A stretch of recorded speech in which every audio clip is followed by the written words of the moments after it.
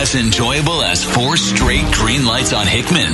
Back to Ken and Kurt in the morning on Star 102.5. Kurt, I think you and I are the only ones that haven't been throwing a bunch of things in the dishwasher, judging from the Ken and Kurt Facebook page anyway. Agreed. It seems that way. Like we're not utilizing it to its full extent. I guess not. Eva in Ankeny, she posted horse bits. I'm not sure what that means exactly. I have more questions now. Horse bits. My mind goes a bit dirty. It sure does. My mind also goes to, why are you cutting up a horse?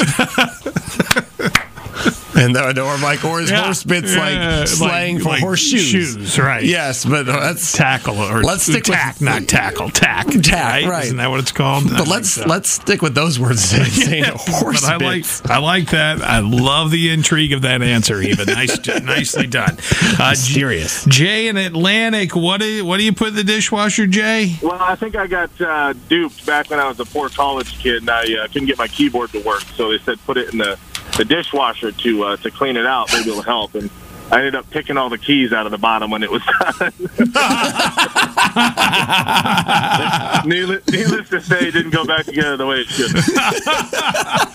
Okay, so Jay's public service is the keyboard does not go in the dishwasher. Yeah, it was on the internet, so it had to be true, right?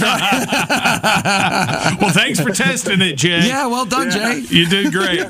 Yeah, don't pull me. All right, you have a great day. Thanks for the call. You bet. Bye. All right, bye.